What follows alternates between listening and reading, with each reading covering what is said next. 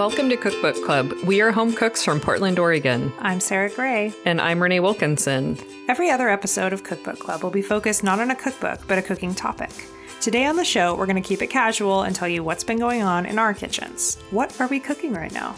So many fun things to share. Oh, yeah. We've got like the post-holiday, let's try to be healthy again. But then we also have this mixing of it's been freezing in Portland. We had an ice storm earlier last month and, it's cold and rainy. Definitely. Well, what have you been cooking? We've had some wild weather this winter. It has been wild. I think it's actually been freezing all across the country. So you all, or many of you probably know what we're talking about, but we just had a snowstorm followed by an ice storm, followed by an ice storm, followed by an ice storm, and everyone was sort of stuck at home for a week. And that actually gave me just the best excuse to clean up my freezer. I just was cooking out of it, and there's stuff in there that I just hadn't gotten to, and that was amazing. I basically used up all the frozen vegetables, so it's time for a restock on those. We've got lots of chicken stock in there, and so I was able to make some nice simple soups. I also had some chicken thighs kind of buried at the back of the freezer.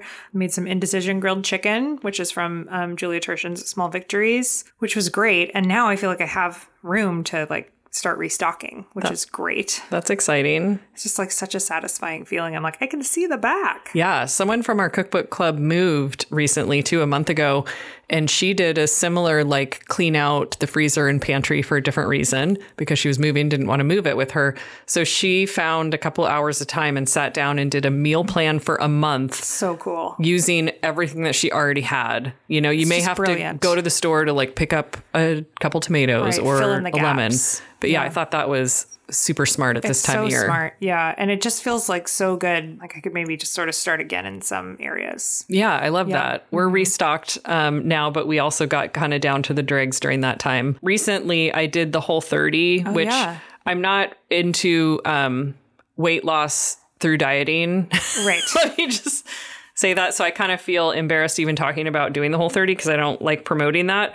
But what I did it because of dietary stuff I have where I have chronic eczema and I'm trying to get to the bottom of what is it that I'm eating that is perhaps causing inflammation. Sure. So I did it for that reason. And after 30 days and the ease back into eating regular food things, I learned nothing, unfortunately. It's a rousing success. Yeah. After 40 some years, I've already basically figured out what foods cause inflammation. Right. And so eliminating stuff through the Whole30 didn't really teach me new things.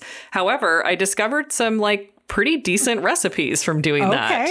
And I'll just say, so I have a copy of the Whole30 book. That's the not the original one, but the one that came out a little bit later that is half Whole30 book and half recipes. Okay. And if you are a fairly proficient cook, I think you can make those recipes that are pretty basic and make them really great. Okay. And so it's tweaking them sort of. Yeah. Okay. So my partner and I were able to basically do that. She has a recipe in here for shepherd's pie with a sweet potato crust. Ooh, yum. I love shepherd's pie. I love shepherd's pie with lamb, which we get from our meat CSA, but I've never made it with a sweet potato crust before. It's so good. I'll never make it another way. Yeah. It's so good. Yeah. We added some, I think so much more flavor. Yeah. So that was a great recipe, great basic, think of it as a template recipe. Sure. We punched it up a little bit more by adding some coconut aminos and sauteing the onions a little bit longer and stuff like that. But that recipe was a total winner. Awesome. She also has some really good sauce recipes in here. Okay. And that's something that I also really learned from doing the Whole30 is that basically if you have one or two really good sauces that you've homemade in the refrigerator, you can add that to anything to make it taste 1,000 times better. Sauce is the key. That's my big takeaway from 3 years as a vegan is that if you have sauce, you can make anything interesting. I've wanted to do a cookbook club gathering, actually, that was just sauce-based. Yeah. Where we all just bring, we should do that. a sheet pan of roasted vegetables or something really basic. Yeah. And then we all just bring, make two sauces. couple sauces. Yeah. So the one I'm coming to that. I love that idea. I made a few of them from this book, but one of them in particular is this roasted red pepper sauce. Okay. Very easy to make because you're using, the jarred roasted red bell peppers that you would get at the grocery store. Yeah. And you just blitz it up. And we put that on everything, eggs in the morning, the vegetables in the evening. What else does it have in it? Not very much. It has a little bit of olive oil, onion, garlic, parsley, capers, and some lemon. So it's sort of briny and peppery. Yeah, but really nice. Great. Yeah, very bright. Yeah. I mean, it just like lightens everything else up and it makes it taste so fresh, I think, because of the lemon and the herbs. Totally. Love that recipe. Sounds delicious. And then we also made a roasted pork shoulder with butternut squash, kale, and tomatoes, which the photography in this book leaves something to be desired. Okay. Because, you know, we're used to cooking out of these amazing cookbooks that like totally understand food photography. Right. This feels very like 1990s food photography to me. So don't judge it based on the picture. And this roasted pork shoulder is like not going to win a blue ribbon based on what it looks like. Okay. So, I mean, it looks pretty boring, but it was so flavorful. And I don't understand how something so simple could be so flavorful. And yet it was. Wow. Yum. I mean, you season the pork shoulder. So you season it with like chili powder, garlic powder, onion powder, which to me is like also kind of a little bit dated. It's very 90s. Yeah. Yeah. But it did create something very delicious. And it was like a one pot stewy dish. And we gobbled it up. Yeah. So Sounds delicious. I didn't get what I thought I was going to get out of the Whole30, but I did get some new fun recipes. Few recipes to take home with you. That's great. We're hitting a sort of January stride of simple and easy. I've been making breakfast for dinner a lot. I love it. My kids have finally gotten on to me about the Julia Turshen sour cream pancakes. They know that it has sour cream. Well, I don't ever make them with sour cream. I always make them with yogurt, but they have discovered that the Alison Roman perfect buttermilk pancake is just better. And Lewis has started, I'll say, how about pancakes? And my son Lewis will say, are they the Alison Roman ones?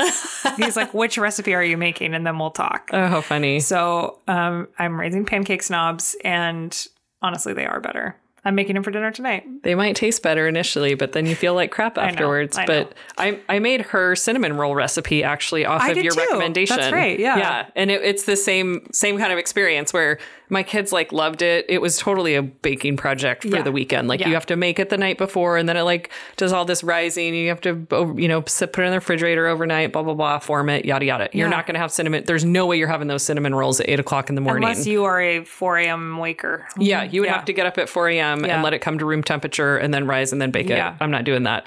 But it was, Alison Roman gives the people what she wants.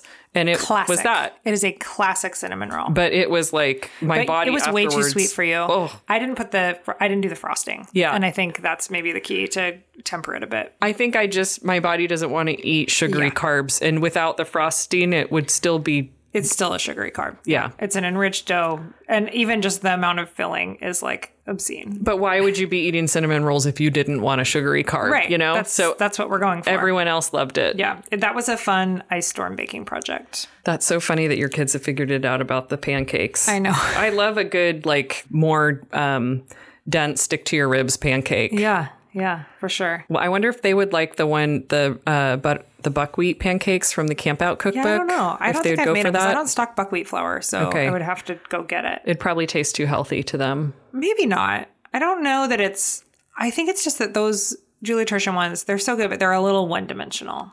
Yeah, well, they're not carby. Yeah. They're very protein heavy. For sure. I had my friend Amy over for lunch, who is a college friend of mine who I haven't seen for a while, and I made lunch, and I made the bacon and egg spaghetti from Dinner in One. Oh, how was that? It was so good. And so there's a number of recipes in that book, which is a Melissa Clark book. It's her newest one. I think when we talked about it on the podcast, we talked about how, there's so much pasta in here. Mm-hmm. And we hadn't really made a lot of the pasta. But a lot of the pasta recipes in there are like one pot pasta recipes. So you don't even boil the pasta separately. So this bacon and egg spaghetti is basically carbonara, but it has greens in it. Oh, nice. And you cook the noodles like in the pot with everything else, like with the veggies and everything. Like you put them in there raw and then you add some water and it like really gets super creamy and delicious. It was awesome. That sounds really interesting. It was so good. And my friend was like, wow, you're a really good cook. It feels so good. It was just delicious. Wow. That sounds great. Highly recommend. And it made me want to make some of the other pasta recipes in there. Because like Melissa Clark, it was like so flavorful, had like a great flavor profile, and also it had all these greens in it. So it was like pretty healthy. That's nice. Yeah, it was great. Well, back to carbs that are not healthy for you. Yes, bring it on. And I guess along the breakfast train, I have been making these cranberry scone recipes. Oh, yeah. That Eliz from our cookbook club got on my radar. It's from this website called Alexandra Cooks. It's like a personal blog, food situation. And the recipe is from 2015. So it's been there for a while. There's a couple things that I would do differently about this recipe because I've made it more than once. I love cranberries. My family loves cranberries. And so I loved the idea of using fresh cranberries in a scone recipe. So they come together super easily. You blitz the cranberries in the food processor just to break them up a little bit. Oh. She calls for 1 cup. I use 1.5 cups because I want like so many cranberries in there. I think it's better that way. And then her recipe, she has you cut them into triangles into like 8 pieces. And those are huge scones. Okay. Those become like the size of the scone that you'd buy at like the bakery. Okay. But if you're eating them at home, like it's kind of too much smaller. Scone. Yeah. Yeah. So I would cut those in half. But that's a really fun, very easy scone recipe that turns out really fabulous. Nice. That sounds really good. Oh, what else? A favorite recipe for a long time that I'm sure we've talked about before is the slow roasted salmon from Salt, Fat, Acid, Heat by Samin Nosrat. It's so good. It's my go-to salmon recipe. But something I've been really appreciating lately, especially in winter, is the citrus variation of that recipe. Oh, I haven't tried that. So in the base recipe, she calls for you to nestle it into a bed of herbs, basically, which is fine. But I don't have a lot of fresh herbs this time of year, and I'm not going to buy them just to put salmon on top of them and then throw them away. Yeah. It's one thing if they're in my herb garden and they're like prolific, but that's not happening right now. So in the citrus variation, you do some citrus zest on top of the salmon with the olive oil and salt. And then you also make like a bed of citrus. So the like half fillets of salmon that I have, I can cut up 1 lime and 1 lemon, or 1 orange and 1 lemon, like 2 citrus fruits, and like lay them out, make a little bed for the salmon, and then just zest one of them before you cut it. Okay. It's so good. And the zest is like a really nice zippy flavor, and it's just so bright in the winter. How much of that flavor do you think, like from the citrus that's laying underneath the salmon, how much of that do you think is really penetrating through the salmon skin? I don't really think much of it is. It's just kind of not wasted and it looks pretty. Yeah. And maybe you it can helps. also do that slow roasted salmon with nothing underneath the salmon.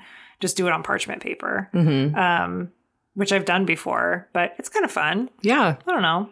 It does sort of like pool a little bit of like citrus juices around it. So then when you're serving it, sometimes it gets a little of that on it. I suppose you could like scoop it up and put it on the top or something because they get roasted too. Yeah, that sounds delicious. It's very good. Should we take a quick break? Yeah, let's do it. We have a lot more to talk about in just a hot minute. Dropcloth Samplers is a line of hand-drawn embroidery samplers, printed and ready for you to jump in and start stitching right away. Each pattern is hand-drawn by Rebecca Ringquist in her Portland, Oregon studio and printed for you to embroider with your own color and thread choices, like coloring book pages but for embroidery. And with Rebecca's custom classes on Creative Bug, she can be there to guide you every step of the way. You can find Dropcloth Samplers on Instagram at Dropcloth or online at dropclothsamplers.com.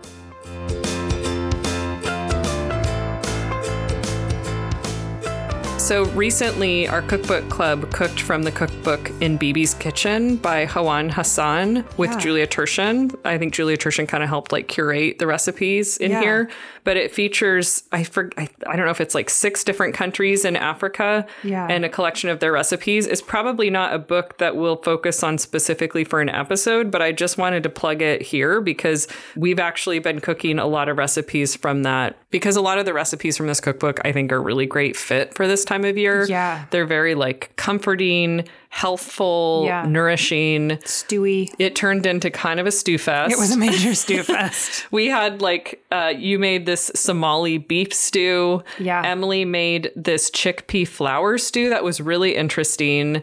And then Monica brought this chicken stew with yogurt and coconut. Yeah, it was so good. I mean, these all have like African names to go along with them, like Digon Kumbi and things that I'm not going to pronounce very well. Yeah. But the meal was fabulous. And then one random thing that I made was the ginger spritz from this cookbook. Yeah, that was really good. It was so easy to make. It's fresh ginger that you've coarsely chopped up and honey and lime juice. And then you basically mix that with some seltzer water. Yeah. And that at this time of year feels really, really good. So nice. To have something really bright and healthful like that. Yeah. Yeah. I thought that was so fun. We ate so many like really delicious things. And also the book is beautiful and there's all kinds of like great stories in it. So yeah, that's a good one to check out. Yeah, fun to read. Okay, another thing that I've made recently that just totally blew my mind. Yeah. It's so good. This is not a new recipe, but it is new to me. It is the tangy braised short ribs by Allison Roman from the New York Times. You guys, there's a reason why we mention her name a lot, and it's because her recipes are good. They are so good. I had some short ribs for my meat CSA that we needed to use up, and honestly, this felt like way too luxurious for just like a Tuesday weeknight dinner with my family, but that's exactly when we ate it. I love it. It was so delicious. Like the sauce from it was so like silky and luxurious. It almost made like, it was so saucy when we were done with it that it's really like it had a gravy kind of with it. And it was so good served over like rice. It would be so, my preferred would be to serve it over polenta, but I have polenta haters in my family. But you slow roast it. So it takes about 4 hours total cooking time. But it's probably mostly hands off. It is very hands off. And like she just nails it with the flavoring. Okay. So if you have short ribs hanging out in your freezer, totally look this up. But honestly, like if you just want something really comforting and easy, like if you're going to entertain on like a Saturday or Sunday night supper, like this is the perfect kind of meal to make. Okay. And perfect for this time of year. Sounds like it was very like, oh my God, yeah, warm and comforting. I'm still dreaming about it. Like I'm not over it. It was so good. Amazing. I've been making lots of sourdough. I still am working mostly from Evolutions in Bread by Ken Forkish. But another thing I've discovered of his is I did not realize this. So I have his book, Flour, Water, Salt, Yeast, and then I have his book, Evolutions in Bread. And those have been my sort of educations on baking bread and sourdough. But I didn't realize that he has a third book, which is called Elements of Pizza. And it has tons of pizza dough recipes in it. And so I've been trying to like perfect my at-home pizza game. And there's some really good stuff in there. So I've been really enjoying that. That sounds great. Very on brand. He has a local restaurant of his, Ken's Artisan Pizza, which I think he recently sold because I think maybe he's like semi-retired or something now. I would believe it. But it's really the best pizza ever. So good. I believe he is an authority on the pizza dough. And I love the way he writes about it. And just if you want to get into sourdough and pizza, like Ken Forkish is your guy. Yeah, very approachable. We talk about Ken sort of like on a first name basis in my house. I'm like, well, Ken didn't say. That's funny. I feel like Ken is a little bit similar to me as Mark Bittman. Like they both seem very like friendly and approachable in the same way. Yeah. Have you ever? I've met Ken briefly, so I think I have not met Ken. Yeah. He's got a similar vibe. Okay. Speaking of Mark Bittman, I made a dessert recipe of his recently from the New York Times. So he used to be like a prolific New York Times recipe writer for many years. Yeah. And he has a very great classic recipe for vanilla meringues. Ooh. Meringues might seem fancy, but let me tell you, they are so very easy. Yeah. So easy to make. And I made like this epic at Christmas for our large family gathering. I made this like holiday pavlova, which it was so beautiful, Renee. Is basically like a giant meringue ring. And then it's like a wreath. Yes, it's a wreath. Yeah. And then you put like mint leaves and fresh berries and whip compote and all that kind of stuff on top. Anyways, I've been on a meringue kick. Yeah. And since we had recent snow in Portland last month, my son was like, I think that we should make like snowmen out of frosting. And I was like, that doesn't really make any sense to me, but we could make meringues and make those into snowmen. Yeah. And so I did. So cool. Mother of the year. It was so easy though. Yeah. But I baked the meringues the night before, and then you turn off the oven. It bakes at a low heat for a couple hours, and then you turn off the oven. You do not open the oven door, and just let it cool overnight. Yeah. And so the next morning we woke up, had breakfast, and we could just make our little snowmen. I love that. It was really fun. So fun. I made a delicious dessert also. Here's what I did. I bought too much pumpkin around Thanksgiving time, thinking that I was going to bake more pumpkin-y things. And I also made the mistake of buying the big, like 32-ounce cans of pumpkin at Costco. And I will not make that mistake again because it's too hard to use up a can like that. Yeah, no recipe calls for that increment. No pumpkin recipes even call for one can. So like you're always going to be using a partial can. You're using like, I feel like I've opened up these huge cans of pumpkin and used like 3 spoonfuls. But anyway, I've been trying to use up the pumpkin because it's just taking up real estate in my pantry at this point. And so I've been looking for pumpkin recipes. I've tried a couple, but here's a standout. It's the Chewy Pumpkin Chocolate Chip Cookie Bars from the New York Times. It's like you make it in a 9x13 and then you cut it into bars. It is like a chewy chocolate chip cookie, but it's pumpkin-y. And it sort of like skews like a pumpkin gingerbread sort of way. Like it's heavily spiced. Okay. And it has lots of chocolate chips in it. They are very good. That sounds good. Yeah, really good. I'm actually thinking about making a second. I put some in my kids' lunches today and I realized I only have a couple left. So I think I might make like another round. If you're interested in going savory with your pumpkin, I think Melissa Clark has like a pumpkin chickpea stew. Oh. Or like a pumpkin lime stew or something like that. Okay. I'll check that out. Yeah, I've used up pumpkin that way in stews because it kind of disappears and it makes it a little bit creamy and it does not taste, you're not if you're not adding those like pumpkin pie spices, it's not going to tastes really different. Yeah. Also, the pumpkin crumb cake, which is a Yossi Arfi recipe in the New York Times, is very good. And the pumpkin baked donut from the New York Times. All good. If you have a donut pan. I love that pumpkin baked donut. It's so good. It's so good. And it's so easy. We don't need to just limit pumpkin to the fall. I know. Well, we're not because I got to get that pumpkin out of my pantry. Can I talk about another baking recipe? Yeah. So speaking of baking, I picked up this Mary Berry cookbook. Yeah. Mary Berry from the Great British Bake Off. It's called The Baking Bible. Okay. And I made a recipe from it recently. I was in England and I fell in love with a bunch of cookbooks while I was there. And this was one of them. So I made this recipe called Seeded Nut Loaf. Yeah, so interesting. It's like a bread, except it's not at all like a bread because it has no flour in it. So strange. It's really like just protein and a little bit of fat. So it has a lot of eggs, a little olive oil, and then it has some dried fruit and then a mix of seeds and nuts. And it was extremely easy to make and extremely delicious. You can find variations of this recipe online if you Google Mary Berry seeded nut loaf. Okay. The ones that you find online, I think, call for dates or something like that. In this book, she calls for cranberries, which I think are the superior dried fruit to put in here. Yeah. But it's very easy. It's a one bowl thing. It turns out beautifully. It's great for an open face sandwich. Okay. It's great for breakfast if you want to put an egg on it. Yeah. Or just eat it by itself toasted. Yeah. It's really delicious. And it feels perfect at this time of year. Yeah. And it reminds me of The Hobbit, which I read every winter.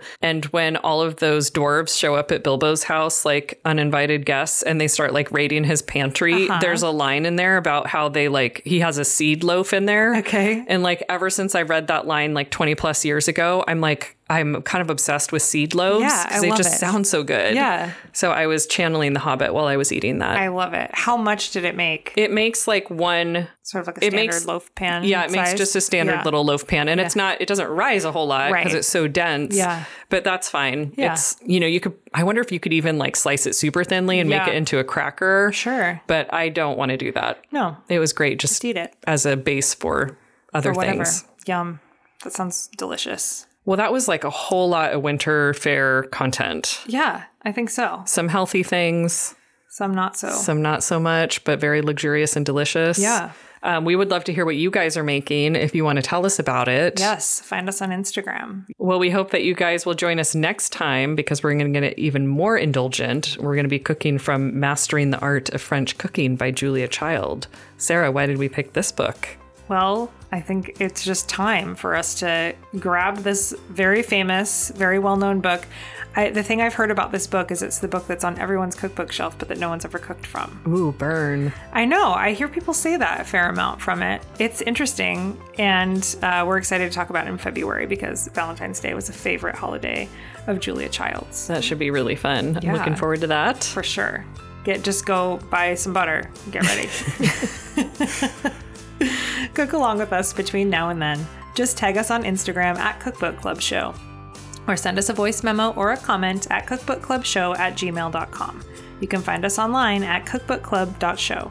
And remember to subscribe to our podcast so you don't miss the next one. And if you have time to leave us a review, that is an excellent way to help other home cooks find us too. Goodbye. Bye.